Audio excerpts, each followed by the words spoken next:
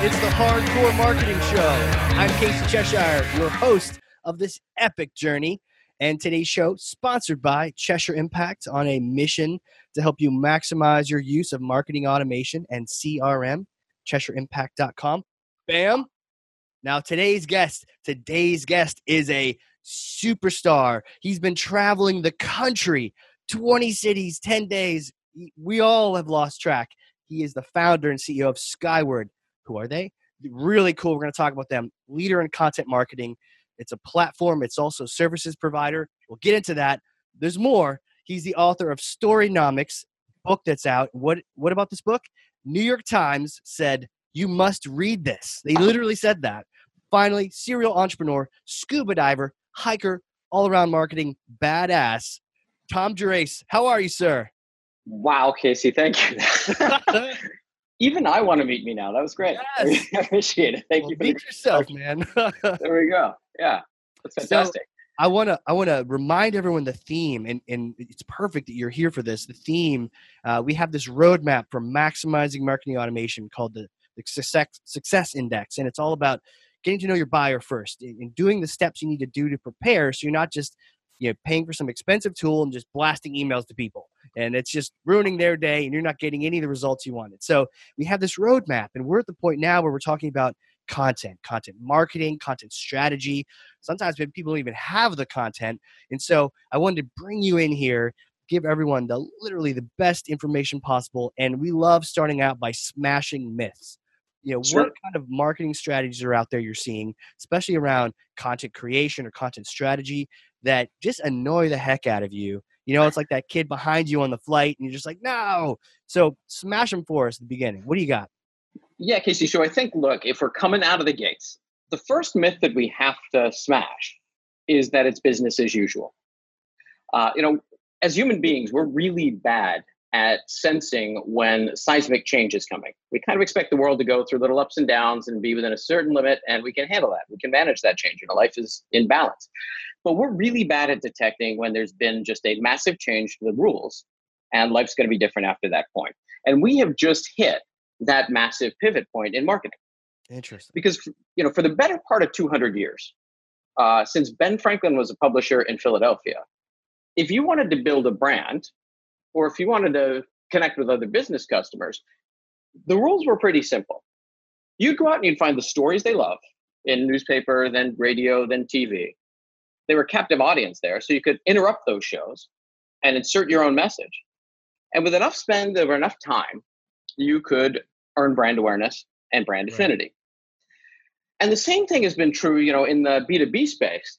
We've been able to deploy these huge armies of BDRs with dialing for dollars formulas. Armies. And absolutely. And the armies have been just banging on the phones, and they are calling away. And with enough luck and enough perseverance over time, finally they were going to get somebody on the phone and be able to talk to them. Until now. Right. We have now had radical technological shift so that consumers on the ad side have the ability to completely opt out of advertising. They can block ads. Yep. They can ignore them and switch to another device when the ad is on. Or most commonly, they're paying a little bit of money for ad-free content. Last week, Netflix announced that they hit an all-time high. Their stock hit an all-time high because they hit 125 million subscribers. Jeez. That are watching more than 50 billion hours of completely ad-free programming a year. Yeah, I'm there.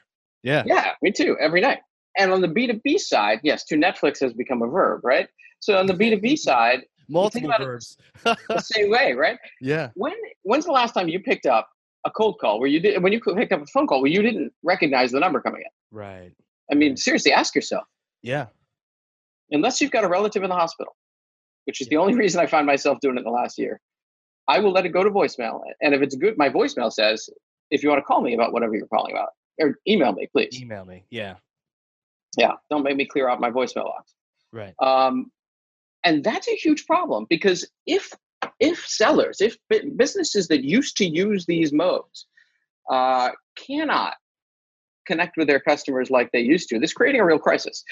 We know it created a crisis for the marketing shops. We can see their revenues collapsing. And we know it's creating a crisis for the direct mail shops. We can see their revenues collapsing. But what hasn't happened, the corrosive effect that is not obvious perhaps to your audience yet, is that they are losing brand awareness and brand attention. And that's going to take longer to develop. But these brands that don't adapt, that don't change how they're connecting with their customers, are going to fade as challenger brands replace them. So the first mythbuster is what worked 5 years ago will work today.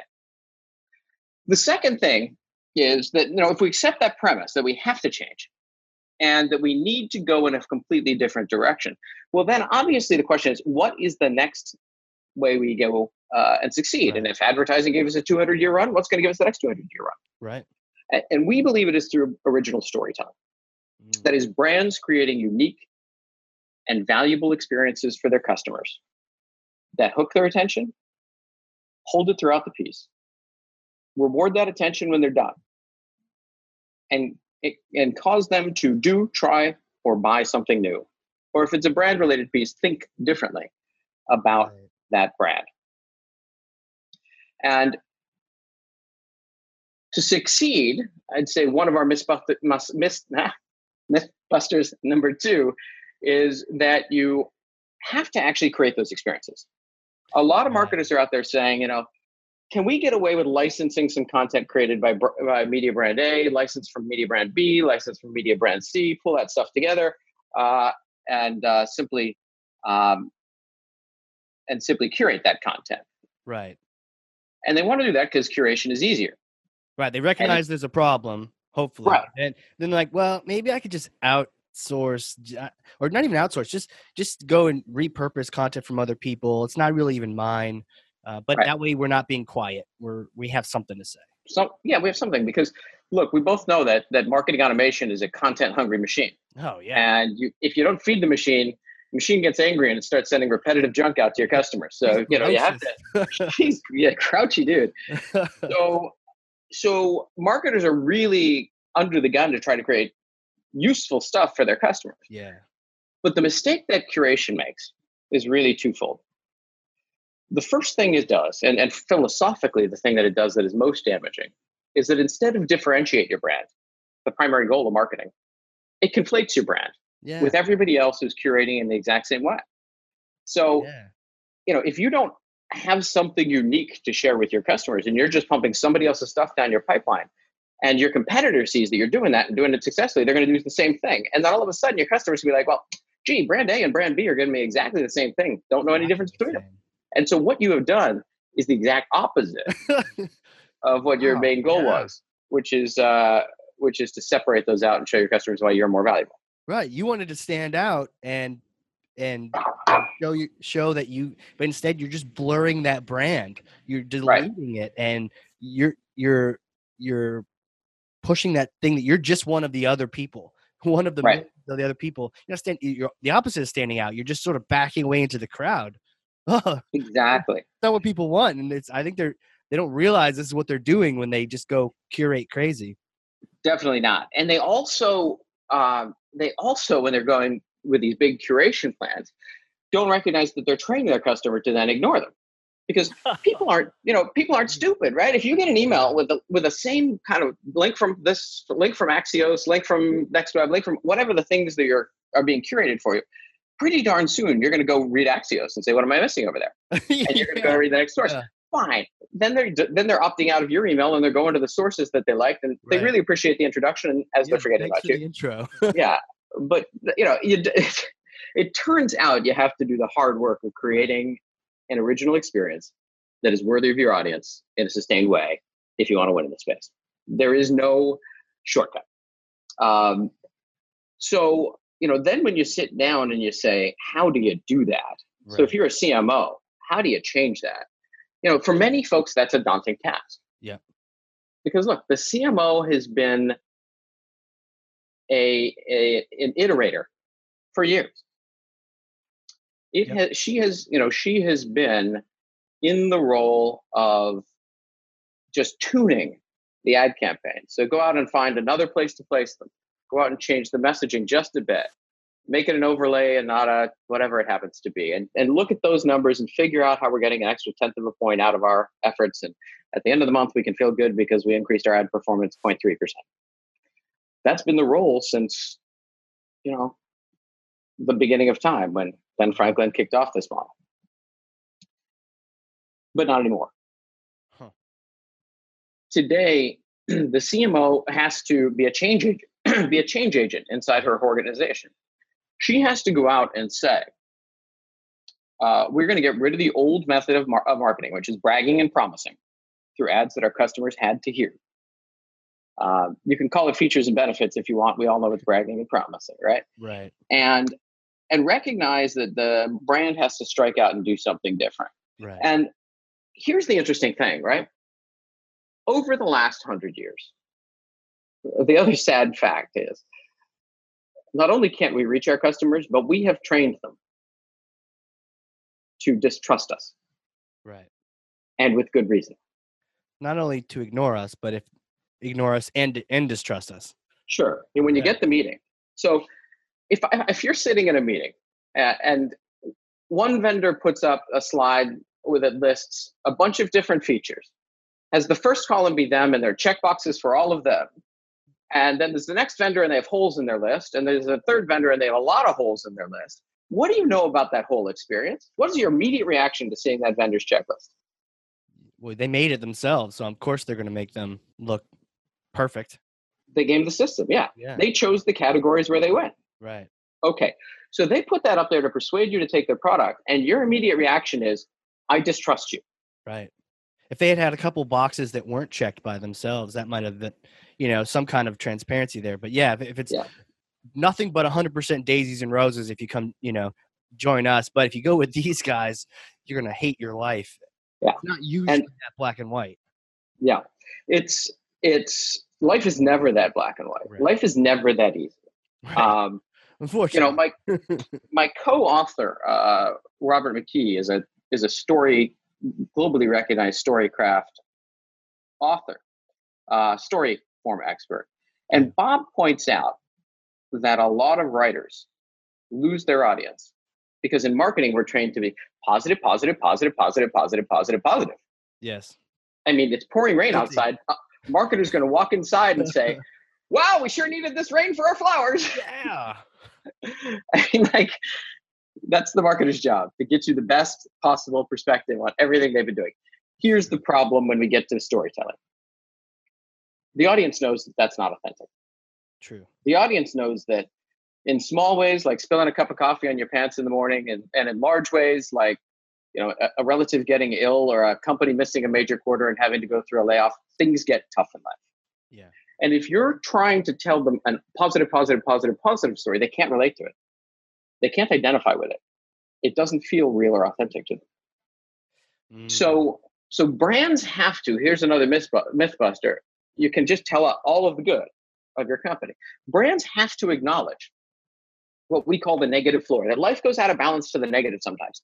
Not because your company did something wrong necessarily, but just because your customer's life is not a happy bed of roses as they're walking along the street. And if we can get out there and say, look, shit happens in life. Yeah. It really does. And we know that. So we're going to have a much better conversation. And you're going to trust me much more if I start off and say there's going to be this problem. So our client at IBM Security does this brilliantly. If you go to securityintelligence.com, right, they will take you to the negative in almost every one of their pieces. And their industry does this powerfully. Interesting. I mean, petrochemical plants attacked by malware. So great. Now you got my attention, right? Because you start the story with a happy little petrochemical plant manager calmly filling his coffee. Right. When somebody from IT walks up and says, look, this is not a big deal. We found some malware on our desktop computers, but we're going to just clean those up. Protocol says I've got to let you know. We've got the whole air gap with our operating facility, so no network connections over there. We'll be fine. I'll keep you posted. Guy turns around, walks back to his desk, and before he has his coffee on his desk, in walks the next most senior IT person and said, "Hey, we've got some bad news. Oh no. We don't know how, but the software hopped the air gap, and it's sitting on our production systems. And luckily, we have, over the last 6 months, worked on ways we can upgrade and clean up the software while the systems are operating. So we don't have to experience entire plant downtime, go through a whole shutdown cycle, which would take, day off, day on, at least. But we're going through that process right now. And obviously, there's some risk associated with that. So we'll keep you posted. We're analyzing that malware, and we'll keep you posted as we learn more about it. And then a minute later, as he's booting up his laptop to start to send a letter to their board of directors executing on the security protocols, in walks the CTO. No. And he says, "We found specific code in this malware that has only one purpose, which is to shut down a machine that exists only in petrochemical plants. We are under specific attack." Right? So what did they do there? What is that story? That is a very typical story form, and we don't have time in our discussion today to go through what that form is. But that form takes life from being in balance to being out of balance, and it usually goes out of balance to the negative. You can go out of balance to the positive. You can win the lottery, and then that anything that happens that's good in your life immediately has negative consequences, right? Sure. It's you win the lottery, all of a sudden every relative and friend come out of the woodwork expecting you to solve their lives, right? So and life goes out of the balance, and when it does, a few things happen that's interesting. The first thing is that change hooks your audience attention. 100%. So all of a sudden you have the ability to say, wow, they want to know what happens. They get curious. It inspires curiosity. Say the story, or just leaves it at that? They were able to clean the plant and survive in the end. In part, the implication is, IBM doesn't directly state it, but they say because they had implemented standard protocols and had monitoring software that kept this from hopping between multiple machines. Right. So it had learning software that looked for there is new code being spread across the plant, and it locked down the network before the software could spread too far. But the beauty of that is then IBM was cited on the cover of the New York Times above the fold as the original source of this malware, saying there was a petrochemical cyber attack, one of the first actual cyber attacks on an energy facility. And they were covered by the Times, the Journal, everybody, pointing to them as the group that solved this problem. You can't buy that kind of publicity, No, you can't. So getting that story form right, though, requires marketers go to the negative. Yeah. If you didn't go in and say, shit went wrong in a big way. And by the way, you've got to do it multiple times. It was, you could tell if you look at that form I just had, right? So he's going in to get his coffee, and all of a sudden we have a little bit of desktop software problem. Yeah. And then no problem, we're cleaning it up. Right. So this is value change, right? Playing around a value pair of secure, insecure, or secure at risk, right? And so you see that happening throughout this conversation. And then, no problem, it's just the desktops. We got to clean up. And then, oops, it got over to the plant. But no problem, we have protocols for keeping that running. You're seeing that value change. And then when it goes really hard to the negative is, actually, it's code that's specific for us. This wasn't random malware that wandered in. We're under attack. Right. Then we're in the negative. And everybody's heart drops. And you're thinking, what is this poor bastard going to do? That's not going to blow up 300 of his friends. Right. And there. Yeah, when you said the CTO was coming in, I'm like, oh no. Like this. Yeah. They never come up from the cool dark basement when they. No, they don't. They have layer. Like, oh no. So, yeah, that had me hooked to the point where I'm like, what happens, man? Here, I'll fill out your form. Let me know what happens. What a hook. So that it's the form, and it's the fact that you went to the negative on that. That's right. And that's right. And that part of, that is part of story. There's more than we could go through in an hour. But Bob and I, when we teach our seminar, we go through three major sections. We go through identifying the problem, why people have to change, because we want marketers to have a proper sense of urgency. Right. We don't take blame for this, but when we started off, this seminar series in our research, WPP, the largest media buying house in the world, was at an all-time high, and Netflix was struggling. Today, WPP is off 40%, and Netflix is at an all-time high. 100%, so we've seen this, so we predicted in the book this change that's happening in both business to business and business to consumer marketing. And then we look at what options marketers have. I mean, they can try to use a logical argument to get their customers to work with them. They could try to use an emotional argument. Sex sells for a reason. Right. But frankly, this new generation, the millennials are too tuned into this. They see it. Right. They know they're being played, and they reject it. Totally.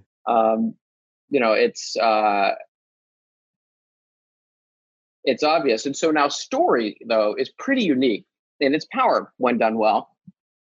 I should make that caveat, when you tell a good story, because story is actually tied to how our mind works.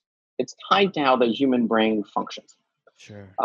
We are story making and storytelling machines. We use it for our survival. When you got up this morning and you were thinking about what clothes to put on, you told yourself 3 different stories. Totally. I'm doing the podcast. I need to look like this. I got a date tonight. I need to look like this. I got to, whatever the thing is. And if I wear this outfit, that's going to be that outcome. And you select the outcome that is likely to bring you the most pleasure. Because in the end, we're going after pleasure and trying to get away from pain. I've got the Chesh wardrobe on.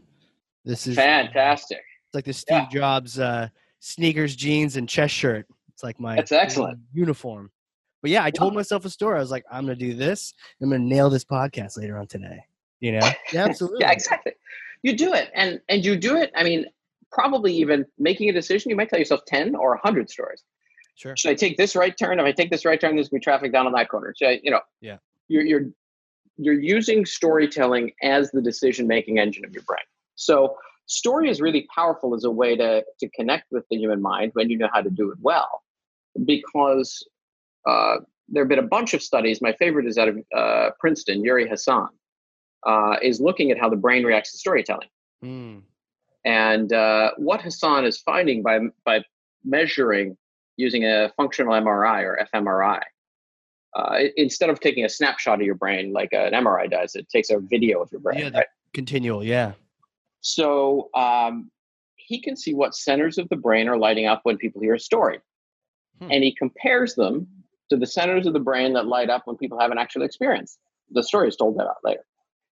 And it turns out it's shockingly similar. Brain reaction to storytelling as it is. I believe it. Because we picture it like I'm there. Yeah. Have the CTO walk in. I'm at my desk at the petrol plant. Totally. Got it. And that's exactly it. You begin to empathize with that character. And they're selected for reasons. That's true, right? If back in our cave days, somebody had come running up the mountain and said, there's a saber-toothed tiger right behind me, and you had not had the fear, the experience they were having, and that wasn't covered by the story, you might have thought, oh, neat. I haven't seen a saber-toothed tiger. Maybe I'll hang on and check that out. Yeah. Evolution helped us out with that one. Those people aren't around anymore. Like, saber-tooth. I don't know what that is, but I'm sure it's fine. Exactly. As the tiger's picking his teeth with the bones and things. Yeah, exactly. So we picture ourselves there. The brain responds almost the same way as if we were there with a good story. Yeah, and when that's done well, when empathy is set up well between the reader and the protagonist of the story, what ends up happening is that, as you are cheering for that protagonist, you are in fact cheering for yourself. Yeah. You start to say, I want that person to get what they want, because that is a person like me. And therefore, you're going through the ups and downs of their adventure as if you're having that adventure yourself. And that is what creates the emotional dynamism of the story. So if they are going through a moment where they are on track to get that object of desire, then you're going to feel pretty good. Your emotions are going to be climbing. You're going to be feeling some elation. And then all of a sudden something goes wrong. You get to turn to the negative. And you're going to be like, oh, God, no. Yeah. It's that is why stories create emotionally resonant experiences. Now, you flip to the other side. And of brain science, and what we recognize is what the brain stores are moments of change, because our brain can't store every experience we're having. We can't have a long-running videotape. We don't have the memory. So it's going to store moments of change, and whether or not those had pleasurable or painful outcomes. Right. And so we forget so much stuff in our day that, if I were to ask you, did you drive to work today? Yeah. Were you stuck in traffic? No, not too bad. I'm in New Hampshire. You should. Yeah, you're doing 95 miles an hour. All right. Yeah. So, the funny question, I'll ask somebody at a seminar at 9 a.m, what the make and model of the car they just followed for 45 minutes was. And nobody can remember. Nobody. Not even close. Yeah. I'm like, but if you'd hit that car, you'd remember it 3 weeks from now. Totally. Because there had been a moment of change that you recorded to the negative. So the brain focuses on elements of change, and then it stores as memories, and this is tools for survival, those value charged elements. This was good or this was bad, as part of that memory. Now that tells us a couple of things, Casey. The first thing is all of our memories are emotionally charged. Oh, 100%. Yeah. And makes sense. So we like to think, especially in a business sense, especially when I'm out figuring out what next piece of software to buy or whether or not to sign that purchase order, that we make all of our decisions rationally. But we don't. Yeah, my wife would tell you otherwise. Yeah, we don't. Yeah, exactly. And your wife and a researcher named Antonio Damasio out at Caltech. So you should put them together. They get along. Both Italian. See? There you go. Then they get along well over some good food and, some light Italian wines. Cappuccino. Yes. See? So what he would say is that when we go to make a decision, we then pool. Our brain is incredible at pattern matching. So we pull all of the related decisions we've made. And we have to do this in an instant, right? Because if you see saber-toothed tiger number 2, you don't want to have time to think, well, that's a pretty cat. I wonder what I ought to do. You need to know to cover or flee as quickly as you can. So you form an instant gut based on the whole history of your experiences, and that is your gut reaction. That is what we experience as our gut reaction. I don't know about this. This is definitely the way to go. I trust these people. I'm going to go this way. I've had good experiences here. Right. And that decision making is largely driven off of this emotional reference act. Well, to bring it full circle, if a story can make your brain react like life makes your brain react. Now, this is the thing that Hassan is studying at Princeton, has not yet proven, would tell you he's not yet proven. It needs a lot more research. But if stories effectively can write to the reference base of your brain, then storytelling is unique among all forms of marketing in its ability to affect how humans think and behave. And therefore a tool that we should wield responsibly. 100%. Used for good, not evil. You bet. But to your point, that's probably, I'm saying, one of the, if not the most powerful tools I could think of in marketing, is to affect people at that level, that emotional level. Well, it really is. And listen, we know when you walk out of a film that really connects with you. Sure. And you've had that experience where, you're exhausted, you're spent after a great film. Yeah. But you can find moments in your life when you're thinking about the world differently because of that movie. You will live your life differently. You will make different choices than you would leaving that film. Do you have? I don't remember. Do you have one recently? I had a. This is personal, but we'll go in. Yeah. Hardcore. Can't remember the name of the film, but it was a film where a guy lost his father and had not had that end of life conversation with him. Right. Hadn't had a chance. And so I went to Pittsburgh and I sat down with my dad, and I used that as the context for talking about it. Sure. And I was, you're scared to death. My dad's 82. You're scared to death to have these conversations with your parents because you don't want to scare them. It's uncomfortable talking about it. Totally. You're not sure how it's gonna go. And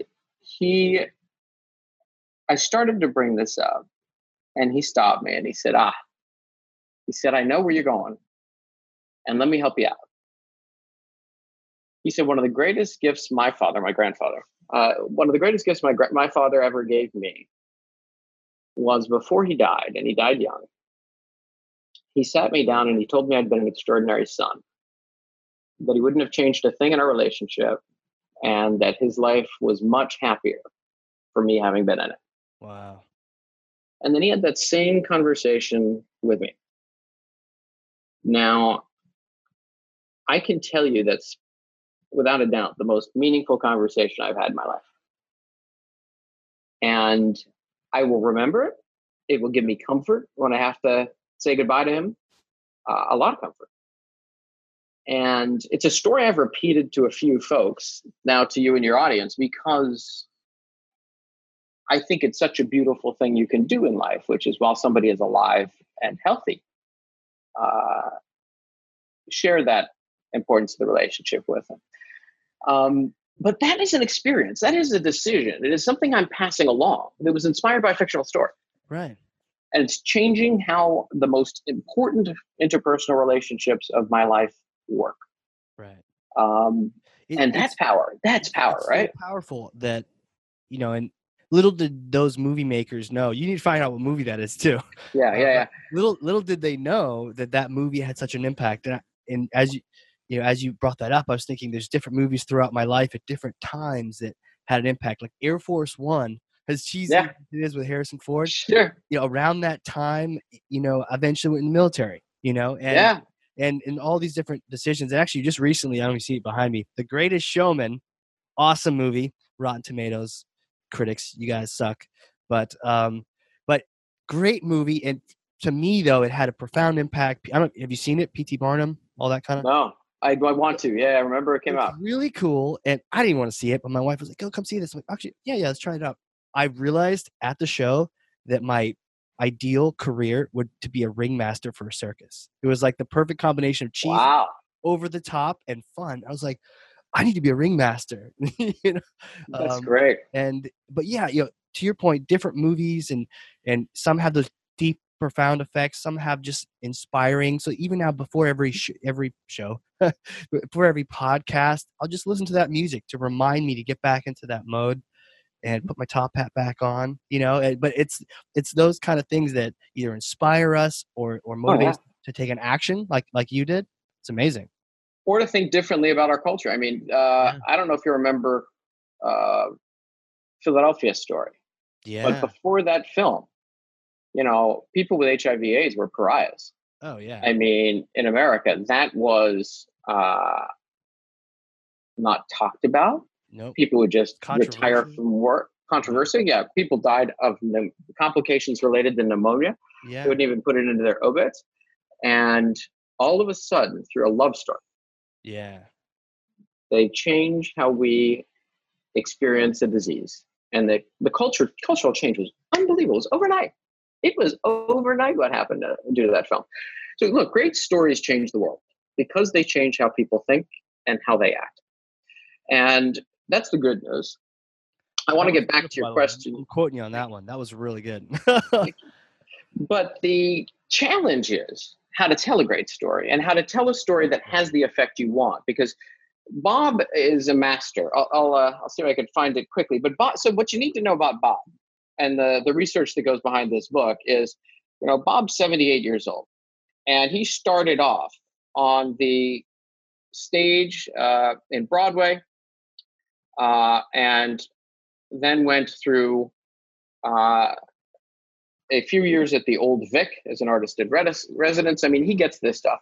Yeah. And then he was drafted by UA to fly all the way out to LA, where he spent most of his career, helping them identify viable scripts. And the way Bob would tell it is that he would get a script that read, he'd open it up and say, wow, the language is beautiful. And the characters are rich and deep and well described and differentiated. And it's got a good opening scene. And then the story sucks.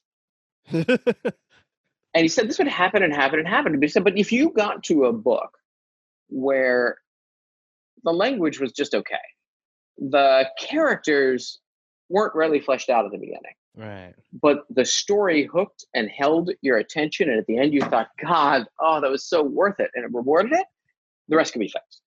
And so that script was highly valuable. So Bob went out and said, look, is there a way to figure out the essential form of story? Right. And to teach that form, like we teach painters to paint with perspective, or to use light differently in their painting. And Bob created that essential story form. Jeez. And we published it in our book. And he teaches each of the different elements. It's 8 different elements of story building. And this book is Storynomics, right? Storynomics, yes. Awesome. Yeah, Robert McKee. Awesome. We'll put a link to the show notes for everyone too. Thank you.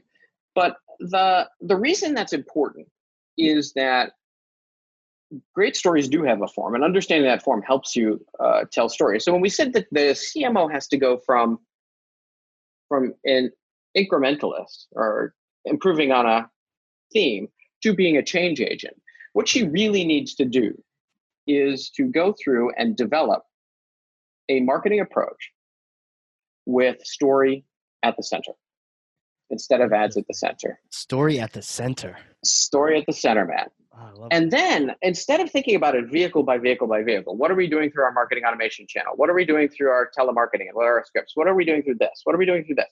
She needs to come in and say, all right, here are our brand stories that are meant to establish our brand as beloved in the minds of the market.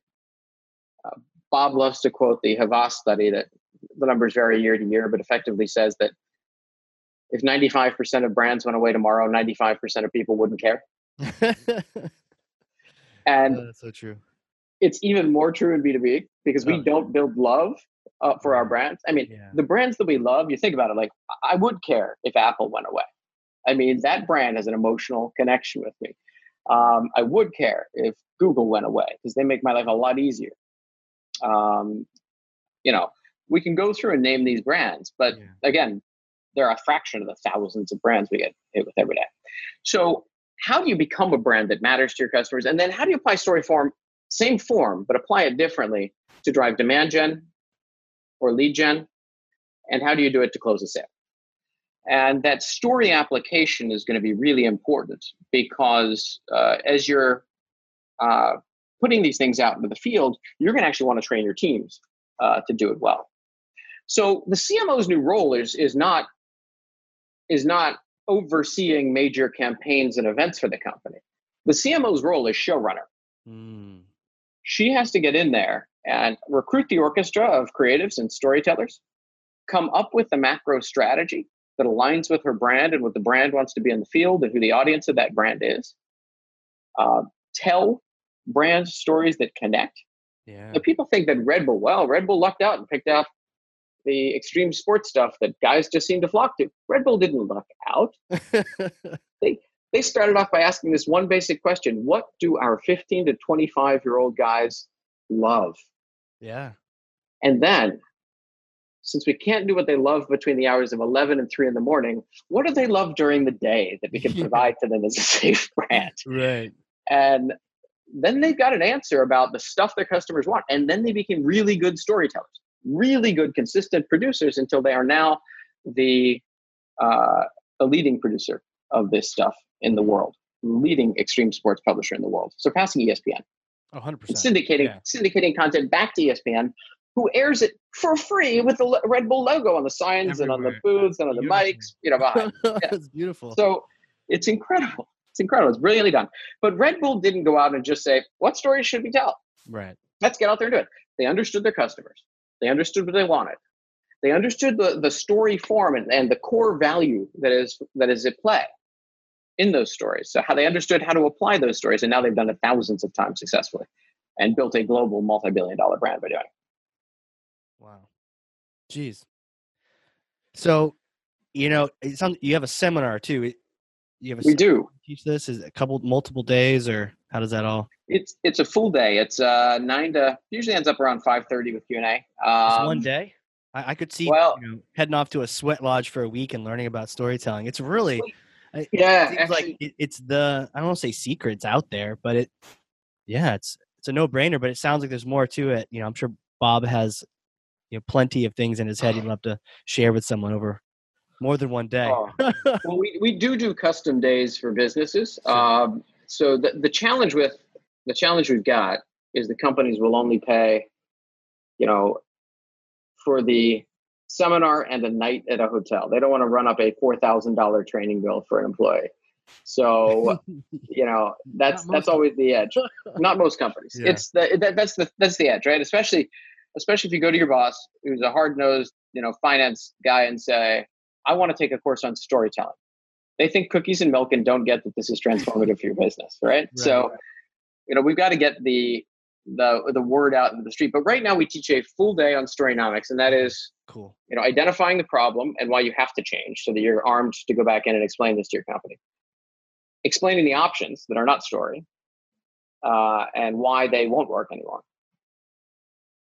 Explaining story and how it fits with the mind. And then looking at the specific applications and different application of story for branding versus demand gen, lead gen. Right. And we give examples of both B2C and B2B, and then closing the sale. So we actually teach B2B sales folks to write the email that will hook the attention, and instead of being deleted and marked as spam, deleted with prejudice, if you will. Yeah.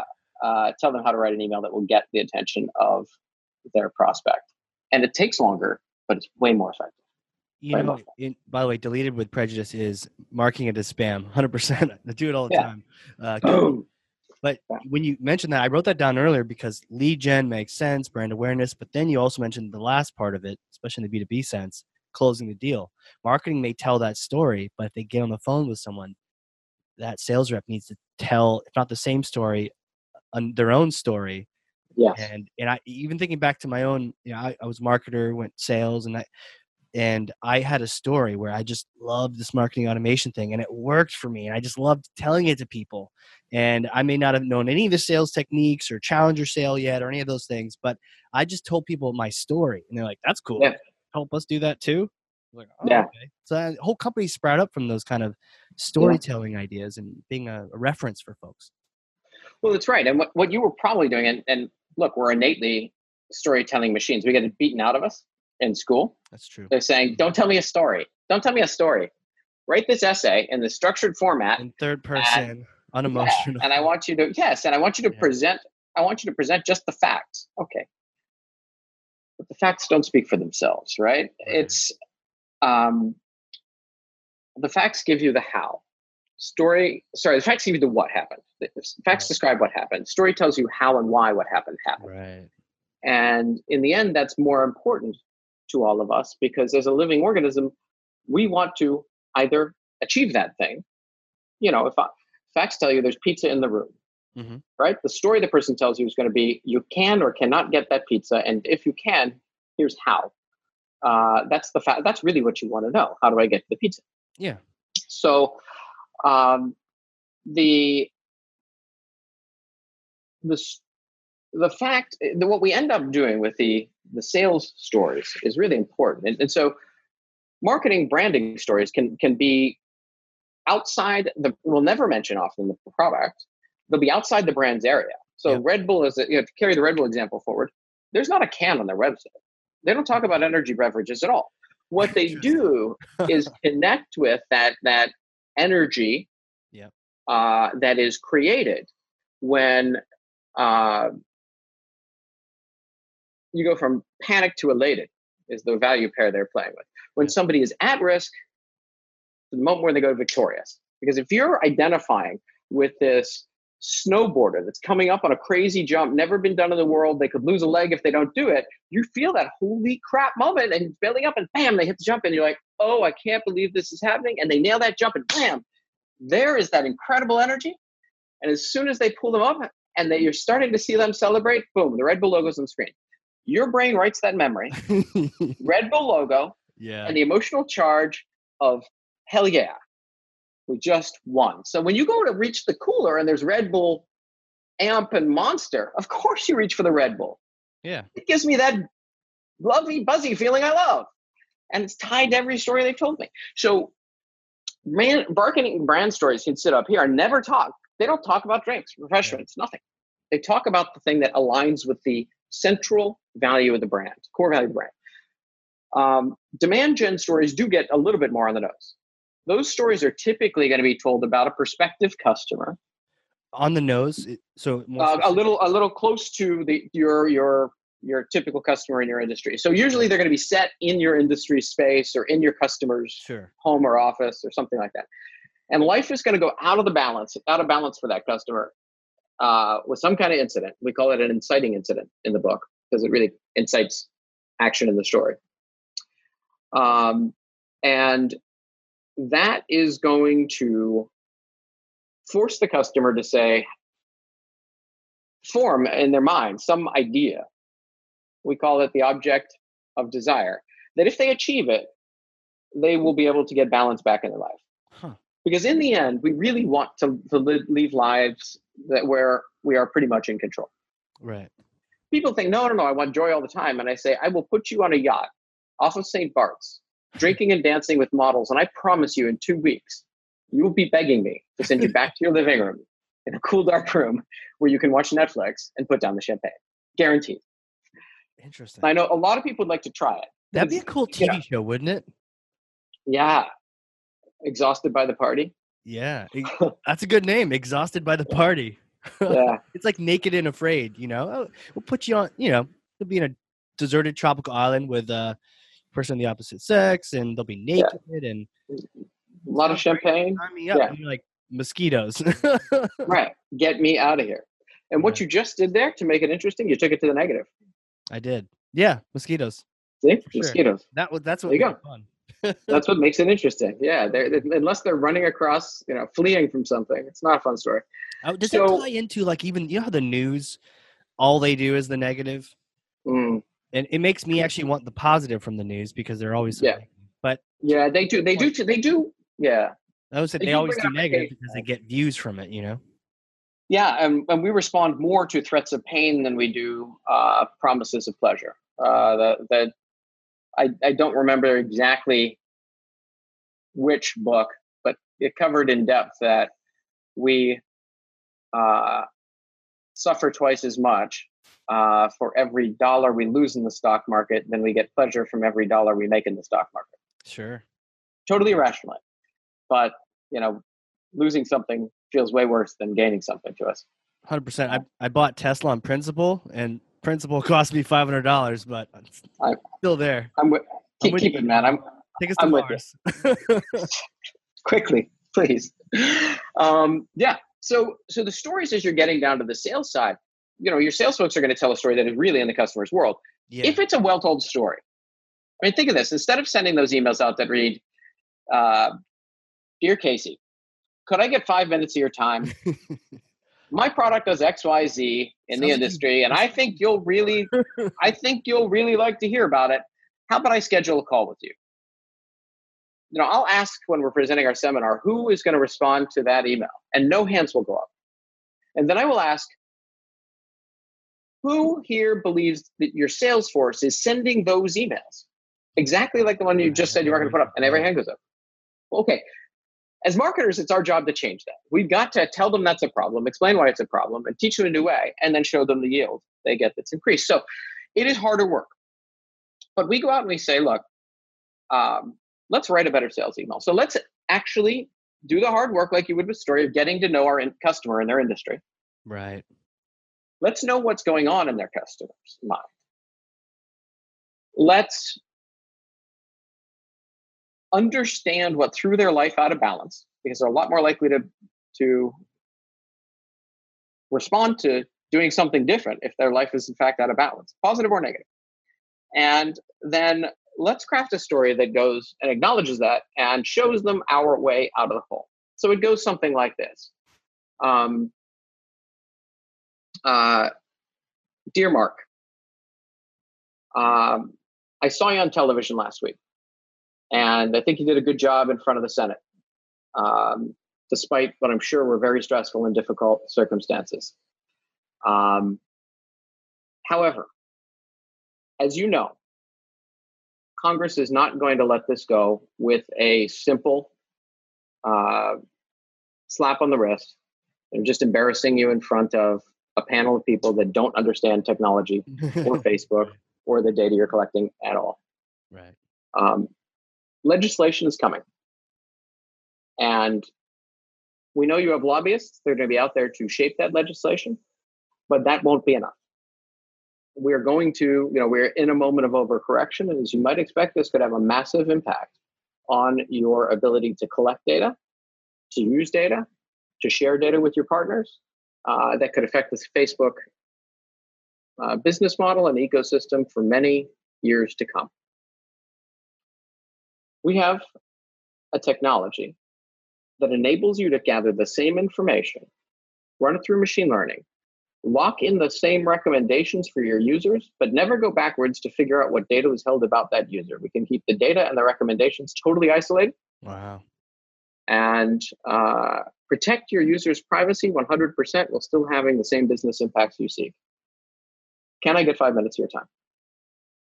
You think about that email. So you went in and you specifically talked to your prospect instead of just, hey, before you ask them for their time, right? I picture that like everybody's on the street saying, can I get can I get $1?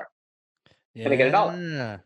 It's That like is an exactly auto. the same It's thing. auto. Yeah. It's like yeah. My time is the only precious thing I've got. Like if I had unlimited time, I could do everything. I could be literally. I could learn to surf, learn to farm. Yes, you can have $1. Yes, my empire is behind me. Let me get you $1. But we have, the only truly limited commodity we have in life is time. 100%. And so when somebody asks you for it, they're asking you for something incredibly valuable. True. And so the reason you say no is because they have given you no idea of value exchange. But if your sales force goes in and says, hey, I understand your life is just thrown out of balance. Okay, they've got your attention. And this is different. Normally, salespeople write with all rosy things. Interesting. Yeah. So, all right, now you've got me on the hook. My life is thrown out of balance, yes. Or you could say your competitor's life was. Your competitor just was fined $1 billion for, if you're in the banking industry, you could write the Wells Fargo story. Wells Fargo was just fined $1 billion for fraudulently creating accounts for customers. And I'm sure that felt like a point issue at a single company. But were you aware that you have hired 300 Wells Fargo employees since that problem began? And this may be part of your culture, right? Now you've got the attention of this person. So you go in and you figure out the honest to goodness facts behind their business, what's gone off the rails. And then you begin to coach them through what they have tried to recover to do, why that will fail, what they might do next time, and how you can help them succeed. Then they are highly likely to take that conversation with you, at least as an information gathering call. And then it's just your job to close that sale. So those sales stories, when they get, again, think of it at the beginning, Casey. We talked about curated content. Well, the generic sales email is like curated content. Somebody in marketing wrote it, and I'm sending it out to 150,000 people. Totally. And they're all, 149,500 of them are flipping me off in their heads. But it's almost like we're treating it like one of those African diamond scams where they send millions of spam emails out saying, just give me $1,000 and I'll be able to give you millions of dollars in African diamonds. And some of the emails are poorly written, and some people have suggested that it's on purpose because anyone that still responds to the worstly written email ever probably missed the IQ gap or is somehow not understanding enough, and they might qualify to continue the conversation. It's like if we're treating our prospects the same way by sending them and we kind of are, if we're not really making a story in that email, we're just blasting it out there hoping that somebody will respond and will play the numbers game. And we miss all those other prospects who are real people. Right. And, on the B2C side, when advertising began to drop in efficacy over the last 10 years, you know what they did? They sped up the shows and they stuffed in more ads. So you had a higher, they did. They literally would shorten by accelerating the show time and cram more minutes of ads in because they needed to maintain their revenue. Well, this is what B2B guys are doing right now. I need to get enough meetings. So I used to send 1,000 emails to get 10 meetings. Now I got to send 10,000 emails to get 10 meetings. Well, now I need a longer lead list. And so the audience is getting increasingly bombarded which is causing people to be like, no, no, no, no. I'm going to really invest in my spam filtering. I'm going to take time to unsubscribe and mark things as spam. And we're now getting better and better weapons to defend against that. Great. So basically they have abused their way out of that business model. Yeah. I'm thinking how dirty that is. I didn't even think about that. Let's just show more ads. Not try to fix the problem. Let's just, the price per ad is lower. Cool. Well, I had another ad block into this 30-minute session. Yes. And then to your point, we're doing that ourselves on the marketing side. Well, right. Let's buy a 10,000, 100,000 person list and just hit more people. Or to your initial point, let's just, have more BDR folks cold call that same. And I once went to a company down south, and they had a floor full of college grads who were dialing for dollars, just slamming the phones, calling a set known institutions in North America, and it never changed. They just kept blasting them, and the challenge was it quote worked, but it worked by like 1%. Year over year, which is not really working, people. But their plan was to build a whole nother building. And they actually were next door. They're building a whole nother 3-story building. And the idea was to fill that with that many more of the college students doing that. And thankfully, one of the things we were able to do is show them that this is to your point, business as usual. It's not how we do it. And they were actually able to use half the original floor of callers and some nurturing and some marketing automation, things like that, to actually make things more efficient. So when people are calling, people actually want to talk to you and they're warmed up. But now the challenge is, what do they do with the building now? But it's a good problem to have. Yeah, no, it's good you changed that mode. I mean, and that's what we see. It is this tendency, like, okay, our customers are blocking us over here, so let's cram in a longer pre-roll ad over here, and let's do a screen takeover, or bring up a pop-up box that says you have installed ad blockers, so we're going to force you to take the ads in order to get our revenue. Okay, I understand media companies need revenue, but let's listen to the problem. Your customers are feeling your ads are intrusive. They no longer want them interrupting the experience. So you saying we're going to force you to do that as your navigation might be the wrong answer. How about a micropayment that says, get this ad-free for 3 cents and figure out how to get the micropayment working? I mean, there have to be other ways. Or, you've read 10 articles, you've actually paid for your subscription. So we're going to give you the subscription to the whole magazine this month. Next month, you can decide whether or not to go back to article versus reading the thing, but you're obviously reading this stuff. Right. I mean, there are different ways to do it that are looking at the customer's goals and not trying to just force an old school business model down their throat. But I even think about some of the trappings, the latest marketing strategies, and obviously we can get distracted by shiny things, and we're trying to, at least on our side, make sure that on the marketing automation side, you actually fulfill the dream of the original tool. But there's things like ABM, is everywhere. Huge. But we've been doing that for a while, but it's now back on the top of our minds. But I was just thinking, as you were saying that, it doesn't matter what strategy you're using. If you're doing brute force trauma, even if you're doing brute force trauma to one person, because it's an ABM strategy, if you're just doing that horrible sales email we just talked about, it doesn't really matter. You have to have the story central to the whole thing. Yeah. Yeah, you have to. Cool. And you got to do the research about the individual customer if you want the result you want. That was my other question. Yeah, you'll get a multiple of the deal. So that was my other question. So how do we get the stories? Is it the interview? It must be the interviews, but that just seems like the challenge. Where do you get those stories from? Yeah, it's a great question. So when the marketer is moving into this new mode, the first thing she needs to do is to create their content strategy. Okay. And that's going to look at all the different channels and all the different divisions and all the different languages where this brand happens to touch its customer. And then she's going to say, look, I want to allocate my budget so that, she'll slice and dice it on different axes, right? From a macro perspective, 30% is, because we're a pretty well-known brand, focused on branding, 50% on demand gen, lead gen, 20% on closing the deal. Right. Fine.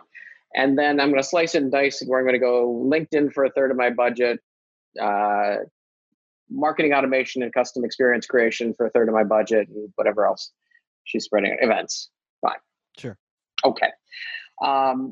She documents that and documents it for the whole company to see. This because she's teaching something new. So as the showrunner, she's got to say, here's our new strategy. And she's no doubt worked with her team to create this. Here's what we designed. This is how we deploy our budget over the course of this year. And these are the stories we need to tell at this schedule. And the purpose of this is a high-level story that's going to make people feel something about our brand. This is what we want them to feel. So this is a branding story. And we're telling it on LinkedIn. Or this is going into a native campaign we're running on Time Inc. We're going to put that on our calendar and it's going to be same thing. Or this is a lead gen story that's going to, really cause people to download the ebook, sign up for the white paper, come to our webinar, Right. et cetera. So by having those allocations at the beginning and then by documenting specifically and saying, this is how we're allocating the budget, as she's doing that, as she adds each asset to a plan, she can start to see how she's allocating the segments of the budget she wanted to segment. And is the plan she's putting together actually lining up with her macro goal set at the beginning of the year? You can do this on a CMP. We hope ours at Skyward, but there are others in the market too that your viewers should check out. Once you've got that, that's a great plan. Okay, great. Now we know what we want to do end to end. Then how do you execute on it? Right. Because let's face it, marketers are not by nature storytellers.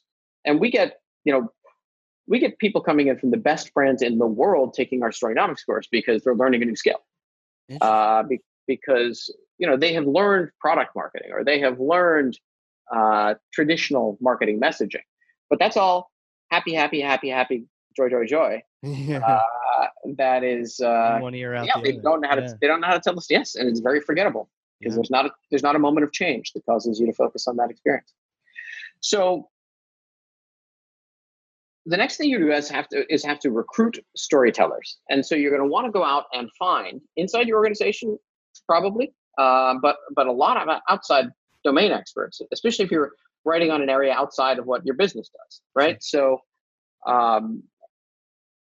IBM Security has a lot of security experts they use to write some of their content, but they also use a few hundred global security experts that are out in the field for universities and for other companies that are detecting stuff early because they want to be the journal of record for this stuff. Right. Data theft, hacks, malware. They want to report on it first. Colgate is a toothpaste maker. They know a lot about producing CPG toothpaste, but are they the right folks to write about wisdom tooth recovery? No, they don't have expertise like an orthodontist or dentist would on dental health topics. So we went out and recruited for Colgate socially influential dental experts who could write well. And we do this, brand after brand after brand. The marketer has to go out and get her storytelling team that is going to be able to execute on whatever strategies she's got. So go out and figure out the topics you're going to be writing on, and then go and recruit folks that are experts in those domains. That makes sense. And by recruiting experts, you actually do something really nice, which is when they publish under your brand, it builds credibility for your brand on that topic. Right? So how did Red Bull, an energy drink maker, gain credibility as the largest extreme sports publisher? They partnered with some of the folks who were top in the field to tell those stories. Yeah. Right? They brought in the best of the best, and therefore the best of the best now is promoting Red Bull. So you anchor high with the quality of the content you're going to be creating. Sure. And you've got enough of these folks that you can deliver those stories. You explain your strategy to them. And in some cases, you go out and you train them on story because a lot of the domain experts may not understand how to craft something that is really going to connect with an audience. Not every piece of content the brand puts out will be a story or in story form, but it is much more effective when it is.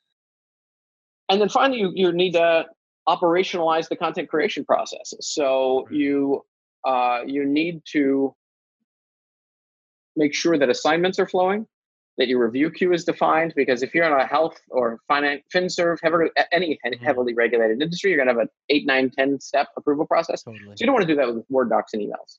I mean, your goal has to be to publish multiple times a week, if not every day, if not multiple times a day, as some of our most successful clients do. So, if you're creating 2 videos a week and 10 articles a week, you've got to have a workflow. You're not emailing those things around and having version control issues and somebody getting stuck and not getting their job done and creating a bottleneck for everybody. Right. So managing that on a CMP is critical. and makes it scalable. And so I can tell you, we produce more than 1 million original assets, and those aren't tweets. Those are articles, slideshows, videos, infographics, ebooks. And this is Skyward, right? Yeah, Skyward has done that on our platform, and it's almost infinitely scalable as long as you've got the talent to create the stuff. Right. But as it's being created, the other tweaks you want to make sure you do, you want to search optimize that content because you want it to be found by as broad a possible audience. Search drives a ton of traffic for our clients, billions of earned impressions a year.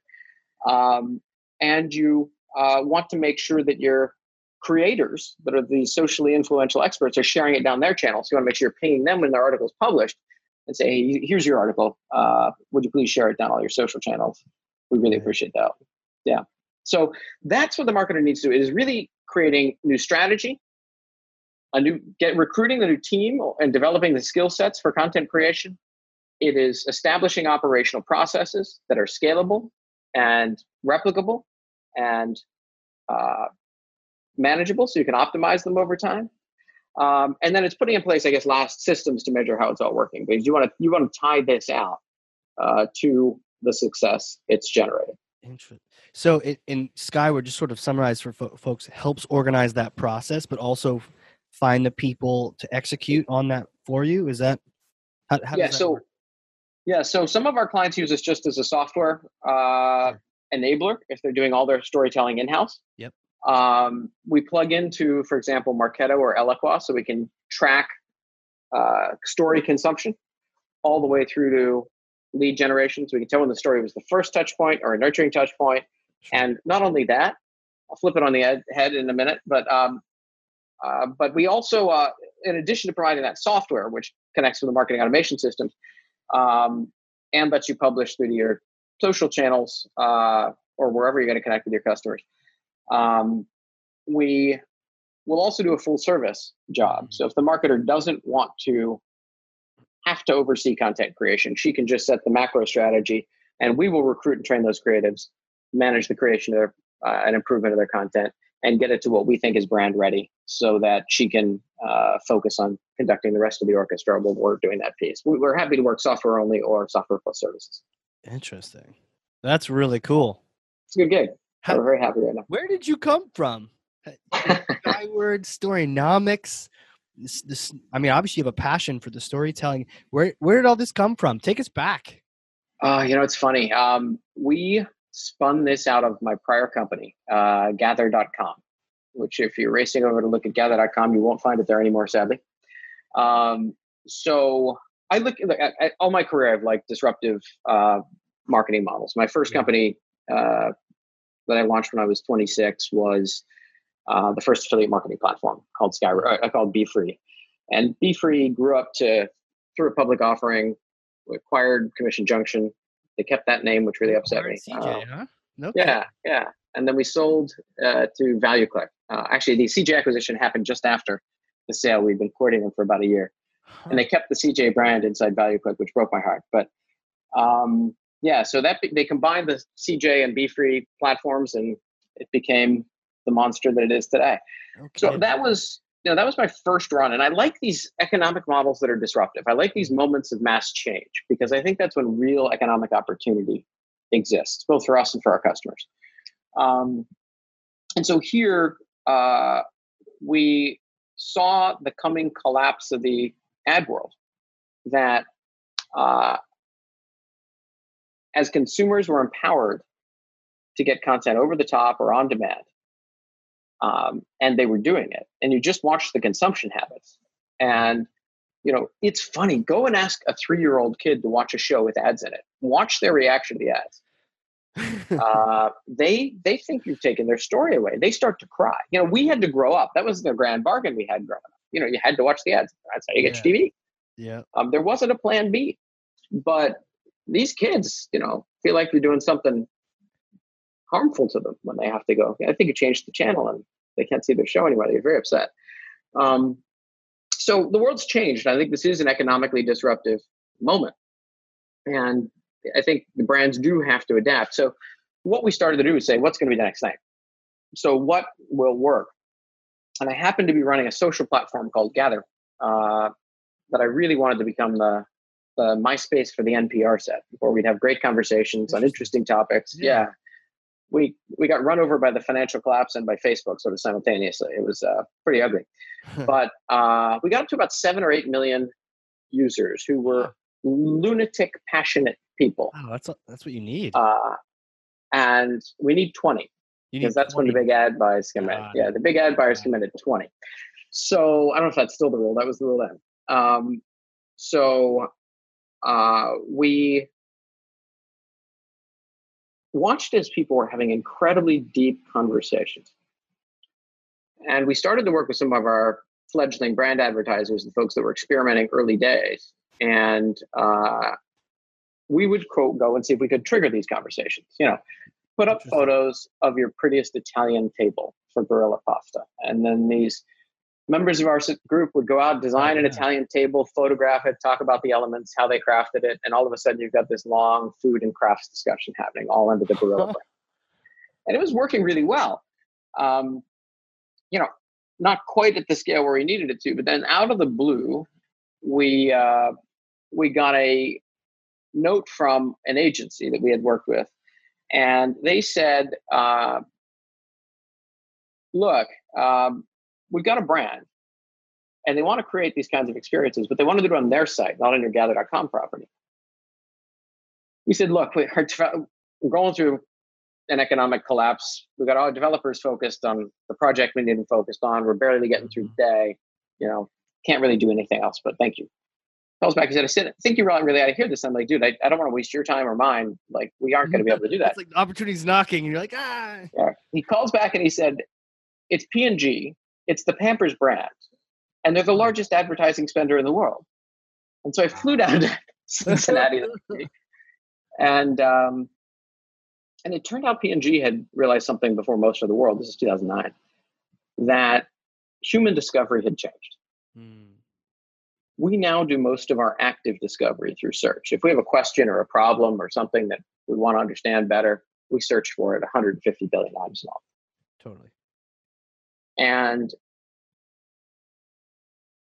if we have a little extra time, we aren't sure what we're going to do, we hop on social. We do a lot of our passive discovery through social by following our friends who the stuff they thought was funny or interesting or angry and worth our attention. And these two new forms of discovery, search and social, were changing how people learn and act and interact with brands and think about their relationships with brands. And so they thought that the only way to win in these spaces, because 85% of the time we click away from a search page, it's on content. 90% of the time we click away from a social page, it's on content, was if they began to create the content people want, as opposed to just trying to advertise around other stuff that other people had created. And then that was a light bulb moment for me. I understood where the industry was going. I understood we were probably going to get run over by Facebook. And so we pivoted out of that company into Skyward because we recognized that advertising is a $604 billion a year industry. And it is in a state of collapse. And that $604 billion has to go somewhere. And we think it's going to be through sustained, extraordinary experience creation when it's done. Absolutely. The content people actually want to read.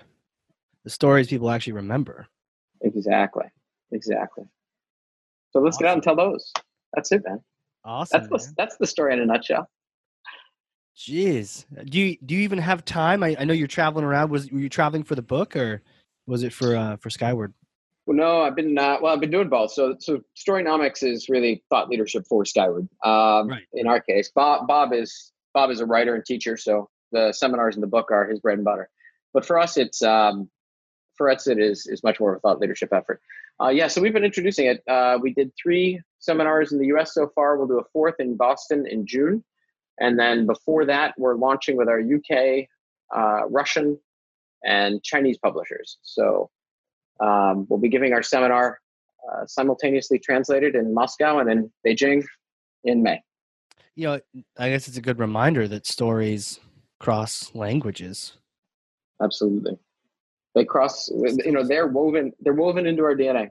They are who we are. It's I how mean, we think. It's how. they translate Harry Potter into, hundreds of different languages. Oh yeah, It's the story. and it is because story fits the mind in such a unique way. That form is how we record life. Mhm. It is how we remember life, and it is how we navigate life. So that's why becoming a master storyteller can bring benefits inside and outside work. Well, this is awesome. So we've got a couple things coming up. We've got the event in June, but you also have an event for Skyward, right? You have a conference coming up. We do. Yes, we have our Forward event, and Forward and Storynomics. You can check out both at skyward.com/forward. That's skyword.com/forward. And Storynomics, you can link to from that site or go to storynomics.com. And if you buy both on the skyward.com/forward site, you'll get a discount for both days. They're back to back. Ooh, And we'll nice. give you a chance to do the industry thing and then do the story thing in two efficient days. Yeah, which one comes first? The industry comes first? Forward comes first. Yep. And that's because Storynomics, people are exhausted by the end of it. Are they? I was going to say, I almost want that one first, but you're right. If you're just mentally, the next day, You're just bad, man. blubbering about story arc and Yeah. People would just be laying in their rooms, cool compress. It's amazing.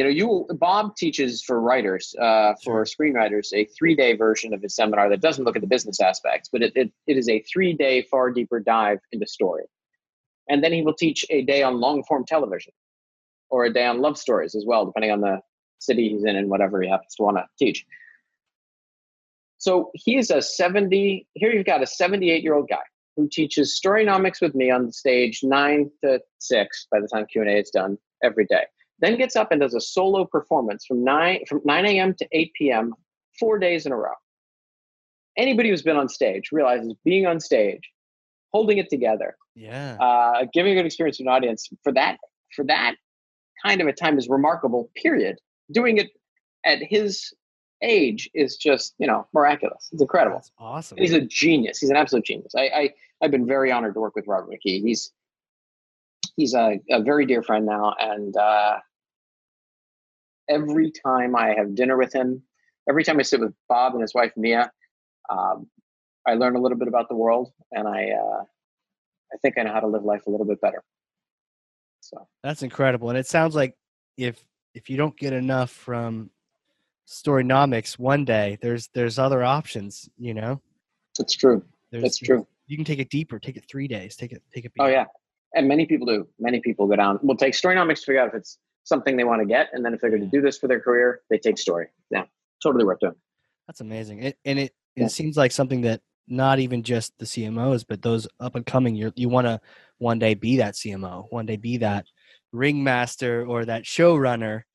Yes. If you're going to be the change agent. Yeah. A lot of CMOs just want to coast on the advertising and, kind of just get out on the old way. And somewhere behind them at that director or VP level is somebody who's saying, oh, that's not going to win here. So they can make their career, they can make their company successful, and they can establish their rep in the industry by jumping out and being the hardcore individual who just takes this and runs with it. Hardcore marketing right there. See the way I did that? I love it, man. Not to have you on all the advertisements, but no, wait. There you are. I'm going to do stories instead. This is great. What are some of that, can people connect with you on Twitter? Is that a good place to, follow? I'm sure you're creating more content and more experiences. They'd love to just, learn from you. Absolutely. I'm Tom Gerace, so TomGerace on Twitter. I'm on LinkedIn, and I think it's the same short code, but it might be Gerace on there. But you'll find me. And Twitter and LinkedIn are probably the best places to follow me. And email, if they want, is just tom@skyword.com. See, that's how you know you have no fear right there. Just throwing out no fear, man. On a you know what? There you go. Awesome. Well, Tom, this has been great. I don't know if you've seen the clock, but literally a whole day has passed us by. Flew by, man. Flew by. It's been a real pleasure. And I can't thank you enough, Casey. This has been really one of the most fun interviews I've had. Thank you. Absolutely. We'll have to have you come back, or I'm going to be signing up. You'll see me at some of these events here, because just story, just that, I just telling that, and it's like marketing with a purpose, Yeah, let me know. I'd love to connect there, and maybe we can connect with Bob for a drink or something after the show if we're Yeah, both that'd in be town for really the same cool. one. That'd be Yeah, really great, cool. man. Well, thanks Sure. again. I appreciate Hey, it. thank you. For everyone Appreciate else it. out there, if you learned something and if you didn't, shame on you. Open your ears. There's 1,000 things going on here. If you learned something, share this with someone else. Pass that message along. Maybe write a story about it. Share it on LinkedIn. And this has been the Hardcore Marketing Show. We will see you all next time.